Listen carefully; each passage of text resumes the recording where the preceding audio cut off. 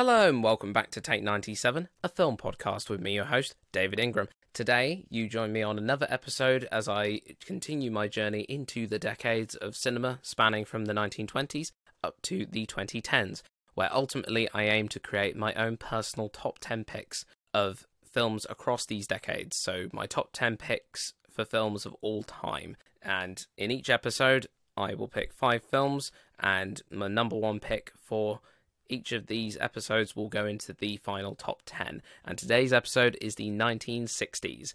I'm just going to jump straight into it. There were so many films that I could have put on this list, but at the same time, I don't regret choosing these films. These films are ones that I personally love from the 1960s. It's not necessarily, again, like any of these episodes going to be matching with what anyone else might think. So just sit back, relax, and enjoy my top 5 recommendations. I'm going to be talking about a few plot points here and there, talking about what the films are about, why I like them, a few moments that I love in particular about them, and just sort of generally rating them. So here we go, guys. At number 5 on my list for my 1960s films is a film released in 1964 by the Walt Disney Pictures Company, directed by Robert Stevenson. It's very much a film that has got a big history behind it. If you've actually seen the biopic film released in 2013, Saving Mr. Banks, starring Tom Hanks as Walt Disney and Emma Thompson as the author, P.L. Travers. She is the author of the original Mary Poppins books, and as I just said there, this number 5 pick is Mary Poppins, the musical Disney extravaganza. Julie Andrews stars as the title character, Mary Poppins, herself, the magical nanny who is practically perfect in every way, and alongside Dick Van Dyke, who plays one of her close friends, but who is a jack-of-all-trades kind of guy, and so he's a chimney sweep, he's like a everyday handyman, so to speak. Dick Van Dyke obviously is American, and Dick Van Dyke's performance as Bert in Mary Poppins is probably one of the highlights from this film as being one of the worst Cockney accents that you could ever hear on film, especially because it's an American trying to be a Cockney. It kind of has its own charm to it, and I kind of overlook the fact that it's terrible. I just enjoyed the story when I watched this film. But yeah, like I said, so it's a Disney film. It's a live action film as well, but it does have some classic Walt Disney animation in there, even though if anyone's seen Saving Mr. Banks and has researched Mary Poppins a lot, they will know the battles that P.L. Travers had with the studio about the inclusion of animation and cartoons into her book. She wanted it to be fully live action and not animated, whereas obviously Disney can't help himself. There's a bit of magical animation in there, and I'll get to that in just a moment. But Mary Poppins is truly a magical story, as I just said. Mary Poppins is a magical nanny sent from above, in the clouds, quite literally. We open the film with Mary Poppins sat on a cloud with her little umbrella, parrot umbrella, which is such an iconic thing for Mary Poppins, which they rejuvenated quite interestingly and not too bad in the 2019 adaptation, the Mary Poppins Returns, which features Emily Blunt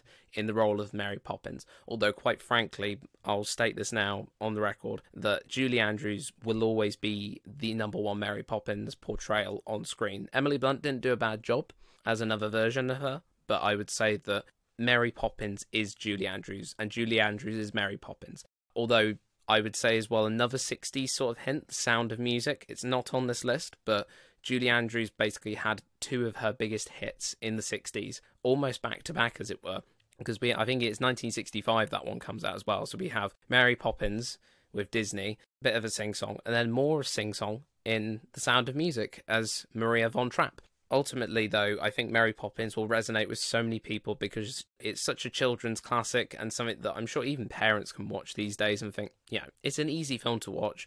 It's set in 1910, so Edwardian London. So there's a family called the Bankses, so Mr. and Mrs. Banks and their children, Michael and Jane.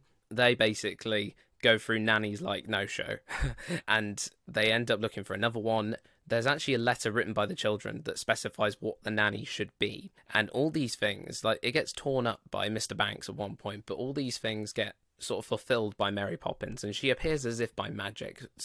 And that's one of the things. Mary Poppins is very much the precursor, both the books and this film are very much the precursor to the Nanny McPhee films as well, starring Emma Thompson, ironically, who's in Saving Mr. Banks. But I would say this is the foundation for that kind of magical nanny, family in need, in comes the super nanny.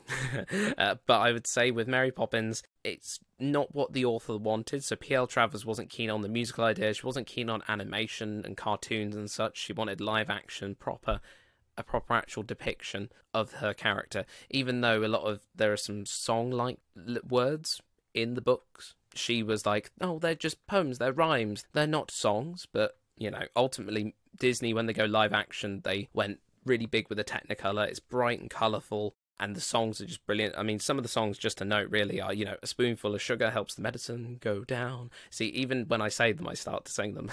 Badly, admittedly. But I just think, spoonful of sugar, Jolly Holiday. And this sort of brings me on to my point about why I think it's such a easy to watch film, because it's very well made and very well crafted, because the new version tries to capture the rawness of the original. We have the likes of the animated sequence where they go into the ceramic bowl in the new one.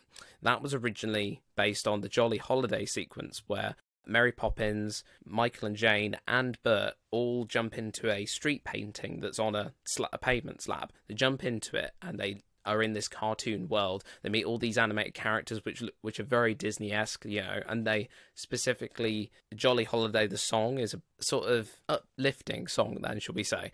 It's just really fun, and we see obviously Dick Van Dyke getting to do a bit of dancing, and he's such a showman, Dick Van Dyke, and the fact that he made a return and did a really good, like a little mini routine as well in the new version of Mary Poppins.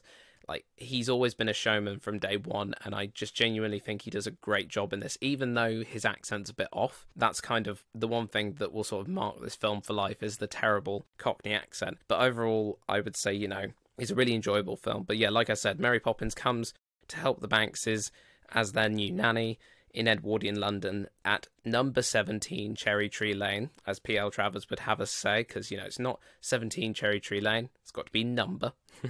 Very proper English, because she was very particular about that sort of thing as well, if you believe the depiction of recordings that you hear of her, and also the way she's depicted in the biopic.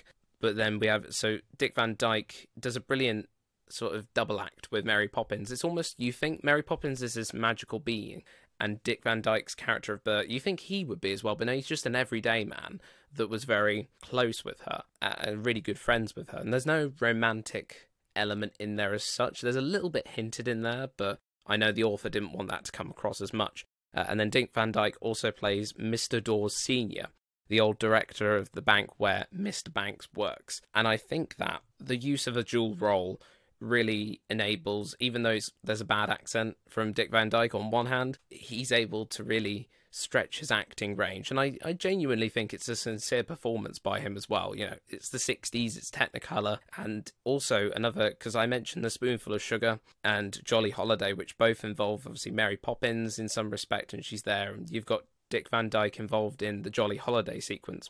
I would say, in reference to Dick Van Dyke, one highlight for me personally is the song Step in Time, where he leads a group of chimney sweeps across the rooftops of London, and it's so it's beautifully shot, really, because they're all silhouetted. You see their silhouettes up against the nighttime sky, and there's a lovely bit where Mary Poppins, she gets involved and she does a little turn, like a little magical turn, and it's just a piece of fun. And I actually think, if I remember rightly, Step in Time was one of P.L. Travers' favourite moments in the film. She actually did enjoy that moment. She didn't enjoy some aspects, particularly the cartoons, but at the end of the day, it's a very enjoyable film. Song highlights, I've mentioned A Spoonful of Sugar already, Step in Time, and obviously probably one of the longest words you could ever really imagine to say is supercalifragilisticexpialidocious. There you go, see, done it. But then for me, I think the most heartwarming moment of this film is Let's Go Fly a Kite, the song used on the very end of the film. I think there's a beautiful moment before this joyous moment between Mr. Banks and his children. They all come back together and then Mary Poppins' work is done. I do think that there's a lovely shot of Mr. Banks walking out into the middle of the park, just outside where their house is. It's at nighttime, street lamps are beautifully lit, and I think it's all done on a soundstage, if I remember rightly, or at least a backlot of some description, and it's just beautifully shot, I think. Like, it's a Disney film, but I think it's pure cinematic joy, both for kids and adults. So, number 5 is Mary Poppins, 1964. But moving on to number 4, I would say with this one, it's one that I've mentioned before. I'm not going to go into too much detail because I think my friend Billy on the Hitchcock episode covered this quite well and gave us his hot take of who the real Psycho is in this film. And like I just said there, the title of this film, of pick number 4, is Psycho, the 1960 Alfred Hitchcock film. It's a black and white film, co-stars Vera Miles along with the brilliant, amazing Janet Leigh. Janet Leigh playing Marion Crane, Vera Miles playing Marion Crane's friend. And Janet Leigh is the one that ultimately, if you haven't seen the film, I don't know where you've been, but Psycho is, she gets killed 30 minutes into the film, pretty much just like a third of the way through the film, and you're like, oh, but we're following her journey. Why did we lose her at the beginning? And that was sort of Hitchcock's brilliance in that respect for crafting that plot and that film, doing the unexpected. And obviously, I think we have a lot of Alma Hitchcock, so his wife, to thank for that, if you're to believe, again, like what's been written, what's been said, and also the biopic Hitchcock with Anthony Hopkins and Helen Mirren in it, which basically suggests that Alma helped with that decision to kill Marion Crane off after 30 minutes. And it's just it's a thriller, it's a horror, it's very interesting. If you haven't watched it, I highly encourage you to watch it. If you want to know more about my thoughts on Psycho, and particularly my guest Billy's as well on the Hitchcock episode, do check that one out. So like I said, Janet Leigh as Marion Crane, Anthony Perkins as Norman Bates. I just say that name and I get chills whenever I...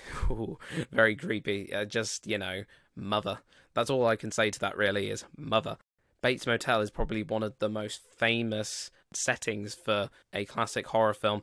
It's abandoned, it's creepy, and shot in black and white as well on the Paramount back lot. It still stands up to this day, even as a film that it's 60 years old now, as of the recording of this episode, and it still stands up as an all-time classic for me. It'll always be one of my favourite Hitchcock films. It's not my favourite film of the 60s, but I couldn't not mention Psycho in this list because it's amazing. Pitch perfect performances. Anthony Perkins, the way he is so poised and really sort of, it's like he's always watching you. It's very links, and one of the highlights from Psycho, there's the moment where he's peeking through that peephole, which links in from his office into Marion Crane's room, where he's basically spying on her. And I just think that the way he is acting when he's in front of someone, he's kind of dead behind the eyes, but at the same time, it's like they're always active. They're always watching you, always watching for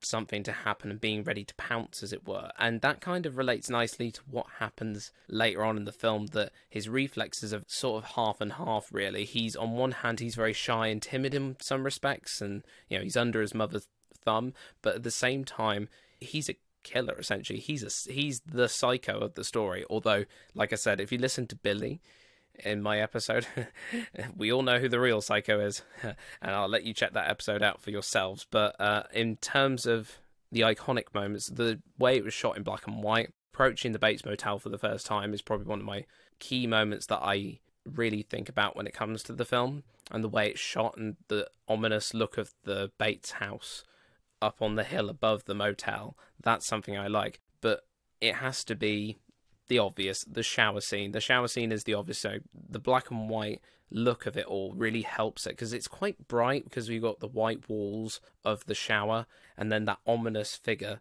which is actually, it's not even who it actually turns out to be. It's just somebody dressed up completely all black, like I think it's like a black stocking of some kind and jumper and everything, holding a knife, menacing Marion Crane. And that sequence obviously is very famous in film history for the first scene to actually show a toilet being flushed on screen as well, prior to that, and just showing a toilet on screen in general, because you don't normally see that kind of thing. The other thing as well, it was shot in such a clever way that you imagine that you see the knife go into Marion Crane's body, but at the same time you don't, because the way it's been cut together, it's been masterfully crafted to make sure that it's tricking you into thinking that you saw something that you didn't. And that is also helped by Bernard Herrmann's score, those screeching sounds that, if I mention them now, I'm sure you can think about what they are and you can hear them just now. The epitome of intense suspense and shock value. And I would like to watch Psycho in an actual cinema with a big audience, for the first time as well, to see what my reaction would have been to that shower scene, and see, would it have shocked me, would it have scared me much? Because I didn't have the full cinematic experience when I watched this the first time because I watched it on a TV screen at home, but equally I thought it was very impressive in the way that it was shot, because I genuinely thought that she was actually stabbed with the knife. I thought that must have been painful, but when you learn about the editing of it, it's truly a masterclass in how to craft a film. So that is why, Psycho, number 4 in my list of the 1960s. But moving on to a slightly more different film, my pick at number 3 is a Stanley Kubrick, one of the earliest works of Stanley Kubrick when he started to get noticed. Previously, also in the 1960s, you had the 1962 film Lolita, the adaptation of the controversial novel, and the film was equally controversial as well. The film that I'm going to mention, though, is the late 60s, and it's when Stanley Kubrick really finds his sort of niche, then his style of directing. He really gets into it. The one-point perspective shots, the way he crafts shots like a painter, everything looks so well positioned and everything's there for a reason in the frame and everything's well crafted, and a lot of this was very good for its time because of the special effects involved. And the film I'm talking about is 2001: A Space Odyssey, released in 1968. Now you got to think about this is the late 60s this was made and released, and some of the special effects in it, my god, they just blow my mind. I could do a whole episode on 2001: A Space Odyssey if I'm honest.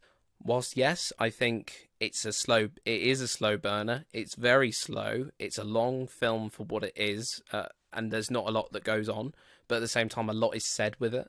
Because this film was made in collaboration with a man called Arthur C. Clarke, who wrote the book version of it as well. And Kubrick had help from him to be really on the ball with the scientific sort of things of, it's not, we don't know it's real, but this could be real. And the visuals of 2001: Space Odyssey is probably why I've picked it to be one of my top 5 picks, because it's so ahead of its time. It inspired the likes of Star Wars, Star Trek, Doctor Who, any sci-fi franchise that you can think of to this day is influenced by 2001: Space Odyssey. We stand on the shoulders of Kubrick in that respect.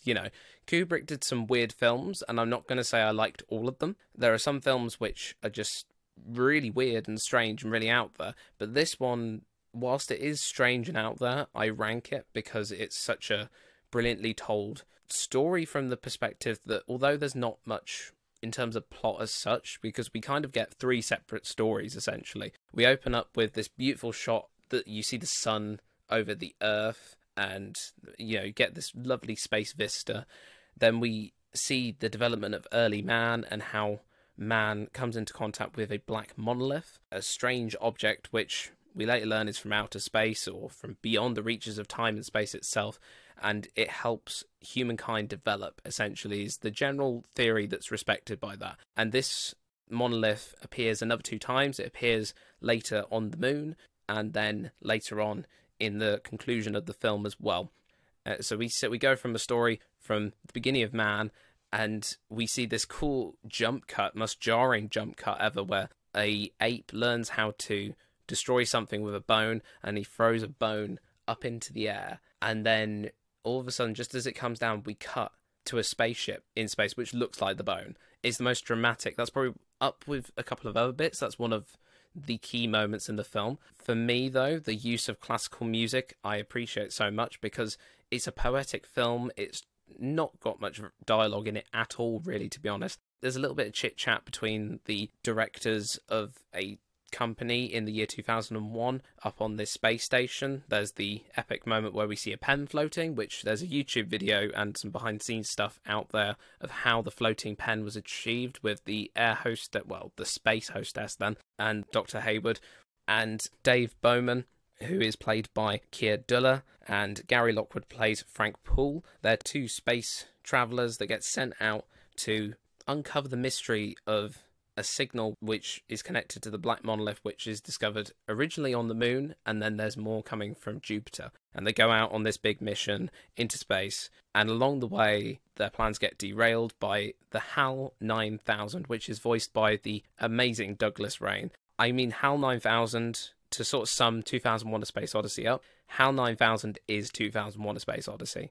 He's a computer that all we ever see him as is this round circle through a bit of glass and a red dot, a red LED light of some kind, and he's It looks a bit like a camera iris with a red bulb in it, but honestly, he's got, even that for someone who's, well, I say someone, a computer that's got no personality, he's got a lot of witty sort of mini micro quirks. The way he says things, he plays chess with them, and then obviously ultimately the film, if you watch it, you'll discover that things go a bit wrong because of him. He starts to malfunction, and I think Hal, the key favourite quote, obviously it's the obvious one, but I'm sorry, Dave, I can't do that. When in response to trying to help sort something out, in response to trying to help a situation with Dave Bowman, it's very chilling and haunting the way that Douglas Rain does those lines. And I think he's the standout performer in this film.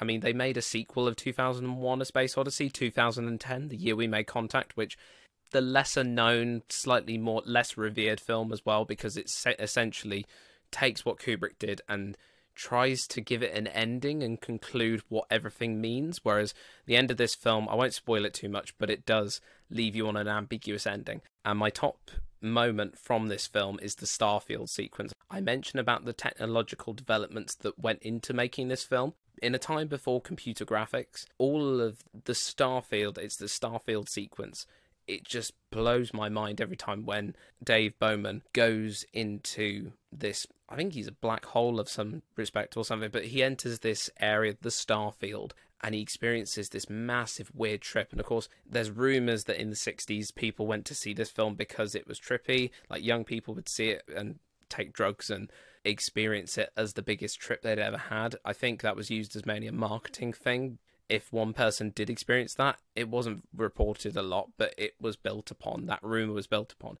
But the Starfield sequence, it's full of a massive wash of colours. It's a bit like if you watch the opening credits of 1960s to 1970s Doctor Who, where they have all these weird shapes, and I think they used like a mixture of like dyes and like liquids and stuff to create this effect. It's just amazing to watch. It's just a visual masterpiece from that standpoint. And then obviously I think they sort of reverse the negative of the film, so they make it look at different colors. So they did like helicopter shoots over these Grand Canyon landscapes, and they're inverted into these different colors, like some like blue landscapes. They're meant to be like the alien surface of Jupiter, I think, at one point. But honestly, Starfield sequence is my top moment from 2001: A Space Odyssey, as well as Hal being my favorite character of all time. And that's all I have to say on 2001, really. I could go on and on. But yeah, it's a brilliant film. I highly encourage anyone who loves Kubrick to watch it. And if you haven't seen it yet, and anyone who loves early cinema and practical techniques,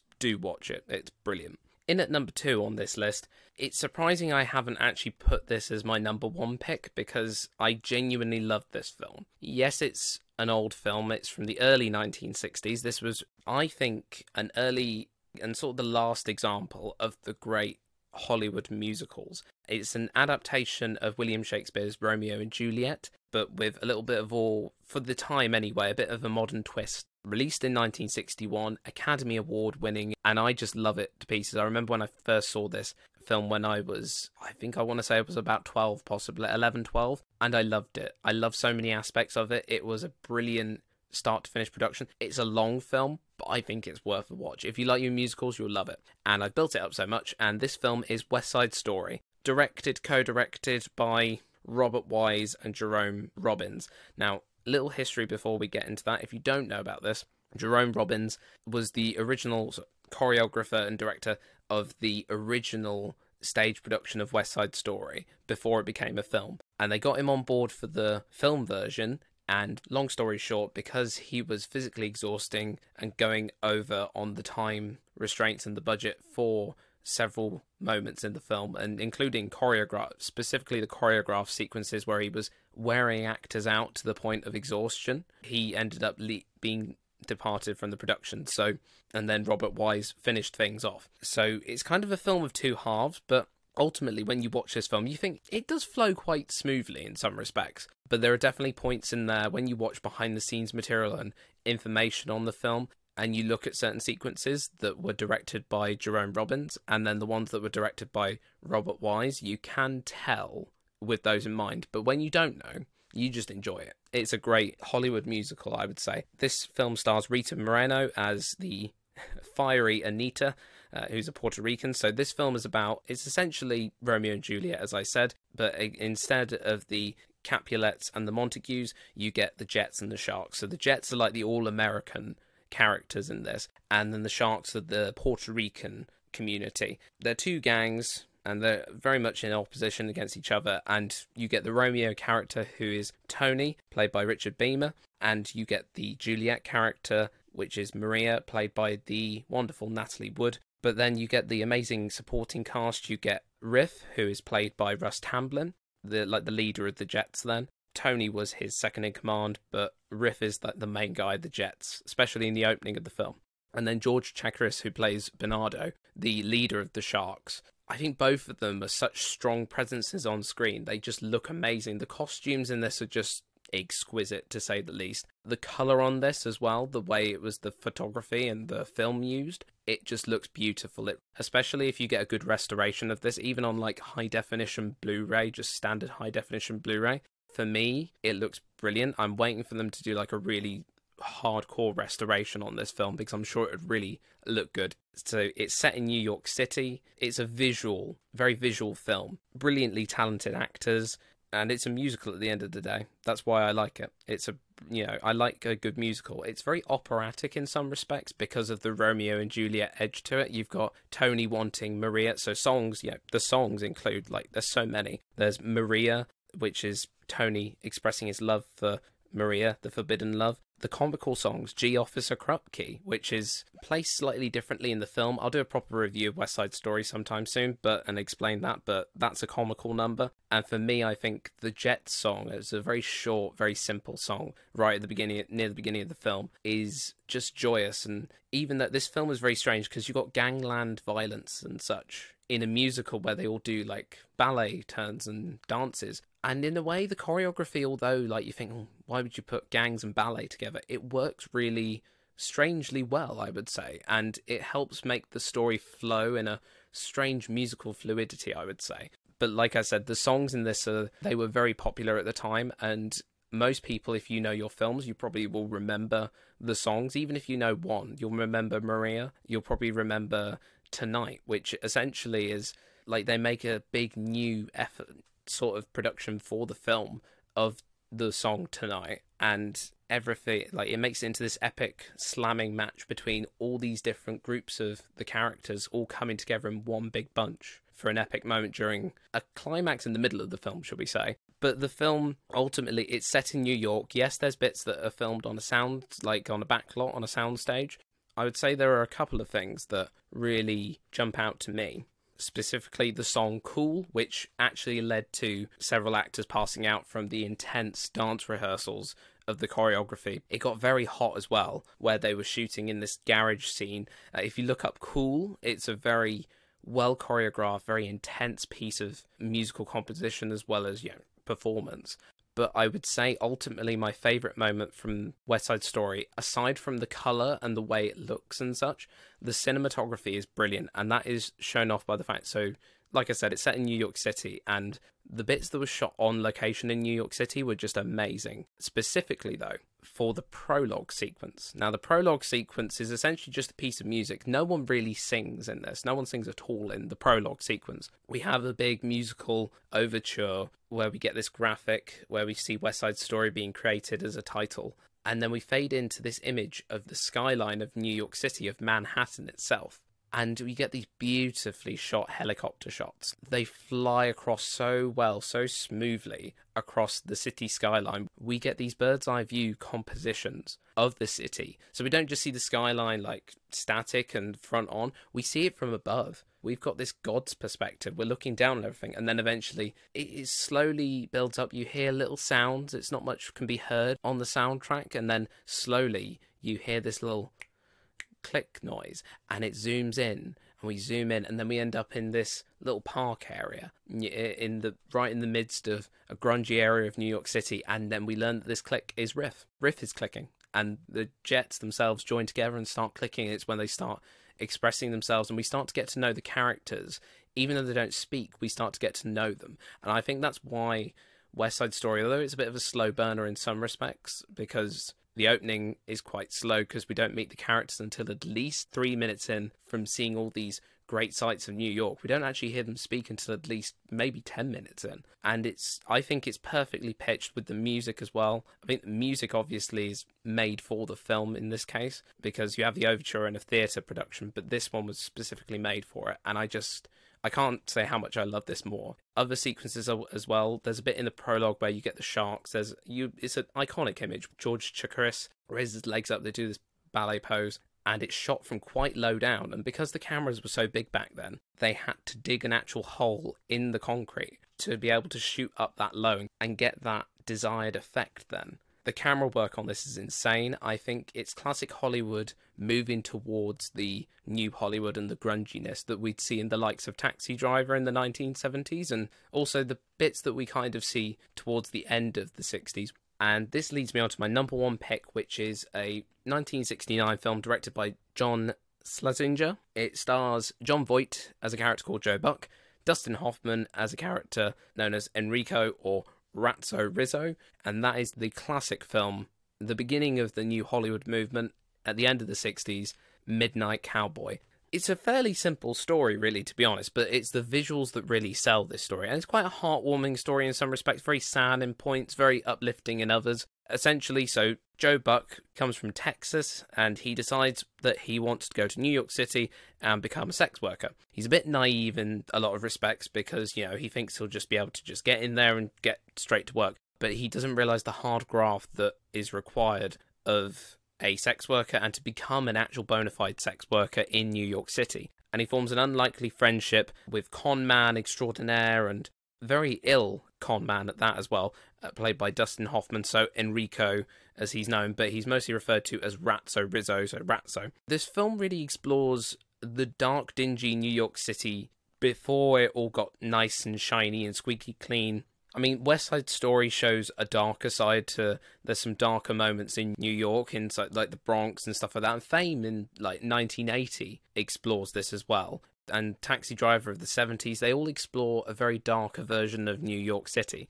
And I think, although it's a very relationship basis relating to these two characters, they have this unlikely friendship that ultimately brings the best out in each other. So Ratso offers to be, I don't know, at one point kind of like Joe's agent, and anything that Joe earns, it contributes to him staying somewhere. Ultimately, Joe tries to stay in this, he's in this little cramped hotel, I think, a motel type place at one point. He doesn't like it where he is, and he ends up leaving eventually because of certain events that happen. But the story ultimately is quite tragic in some respects. A little bit of a spoiler alert for you here, guys, but the film constantly flashes back to Joe as a young kid being raised by his grandmother because his mother abandoned him at a young age, and then we slowly get to see him and his relationship with a girl called Annie. He's sweet on her. It's very clear that the character of Joe is very sweet on her. I don't think if it was made today, we wouldn't necessarily make the film like it is as it is presented, unless it was set in this period. But I would say, it's just shows you a very weird culture clash between what Joe wants in New York City and wants to get out of being a sex worker in New York City and just living that city life in general, and what he actually experiences in reality from what his expectations were. And on the other hand as well, we've also got the flashbacks to his time in Texas before he leaves his hometown and goes to really sort of explore what he wants to be and wants to do in life. And we see, so like I said, Annie, the girl, she's in write-ups of this film, she's described as a mentally unstable girl. You don't always necessarily get that from the get-go, because you just see that they're very close, that Joe and Annie are very close.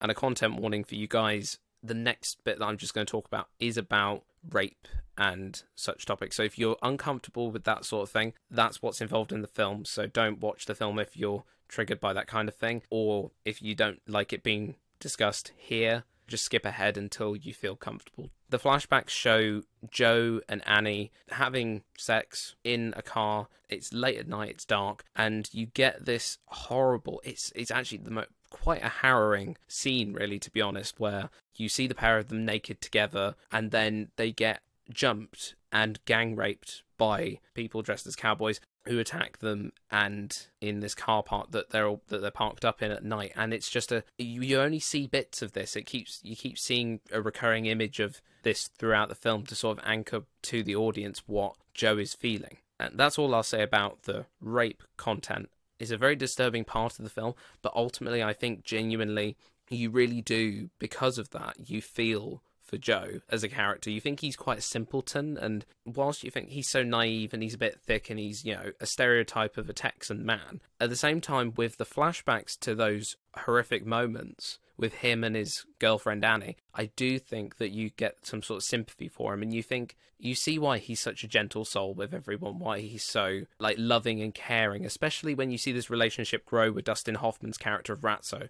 and the way obviously Ratso's very ill, he's basically near death, and Joe ends up caring for him ultimately. And I think that's the tale. This film has been critically acclaimed for its storytelling, in the sense that you go into this depth of, there's a gay subtext in there between these two men, but at the same time it's not really overtly said that they are lovers, but there are tender moments between the two of them which are just so lovely and well played out in terms of the way they're shot, the way they're acted. It's a brilliant film in terms of performance. There's so many moments from this film. I love seeing the underground in New York City as well. You get to see the underground streets that you wouldn't normally think would be that grimy and dirty. I just love seeing an alternative version, because I've been to New York City and a lot of it is now mostly quite clean nowadays, whereas back then it was a little bit more grimy, a little bit more dingy and slightly more, I don't know, worn out.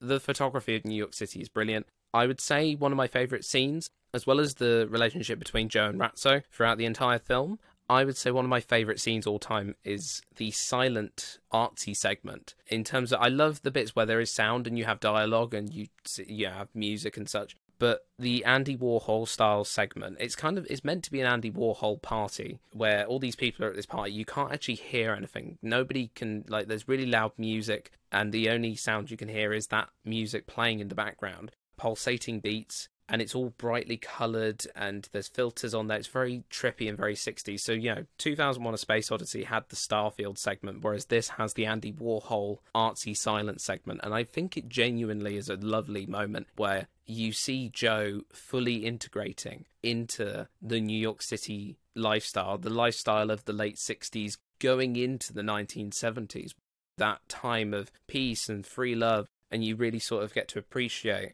like a different way of life then, shall we say. But yeah, I genuinely love this film. It's one of my favourites from the 60s. It's got a heartwarming ending. I'm not going to spoil the ending for you, but I think anyone who loves a heartwarming, really hard-hitting drama, both, affection and friendship as much as in actual, a loving romantic relationship. It's not a buddy movie. It's not a buddy movie by any means, but you got sensibilities of the buddy movie in there. But because it's so well told and like there's drama, you've got the ailing health of Ratso, you've got the naivety of Joe Buck, all of this mashed together in this New York City bubble then, shall we say, in the end of the 60s, just at the turn of classical Hollywood, as it's starting to like really finish and the new Hollywood movement is starting to come in. So the likes of Easy Rider, that's another one that's literally just been around the same time as well, that are proving that if you go out on location, where they went out and they actually discovered that the real streets and on location actually provided much better filming opportunities than any of the backlots ever would have. This is a brilliant film from start to finish. It's an emotional one, but it's a groundbreaking film. I think it's well shot, a great story, and overall I couldn't recommend it anymore. So Midnight Cowboy, and it's got the song as well, Everybody's Talking at Me. It's at the beginning and the end. Sort of perfectly underpins the story. It's such a free-flowing, relaxed song, and it sums up that period. It feels like, it sounds like weird to say, but it feels very 60s. It is paired very well with this depiction of New York City and these two men who ultimately become really good friends, even though they backbite each other, and there's tragedy on everybody's part in this film. And yeah, I can't recommend it anymore, and that's all I'm going to say on my top picks. So just a quick reminder of our picks for the 1960s episode. We have Mary Poppins, 1964, Robert Stevenson. Psycho, Alfred Hitchcock, 1960. 2001: A Space Odyssey, Stanley Kubrick, 1968. West Side Story, Robert Wise and Jerome Robbins, 1961. And finally, Midnight Cowboy, John Schlesinger, 1969. Thank you so much, guys, for listening to me on this jam-packed episode. I know I've talked a lot and I've got a lot in this episode, but genuinely, there's some crackers in this list. That's all I've got to say for this episode, really. I look forward to seeing you on the next episode with a brand new decade, the 1970s, and there's so many more films I'm going to go into. But for now, that's a wrap on Take 97, the 1960s edition of the podcast, and I shall catch you on the next episode. See you later, guys.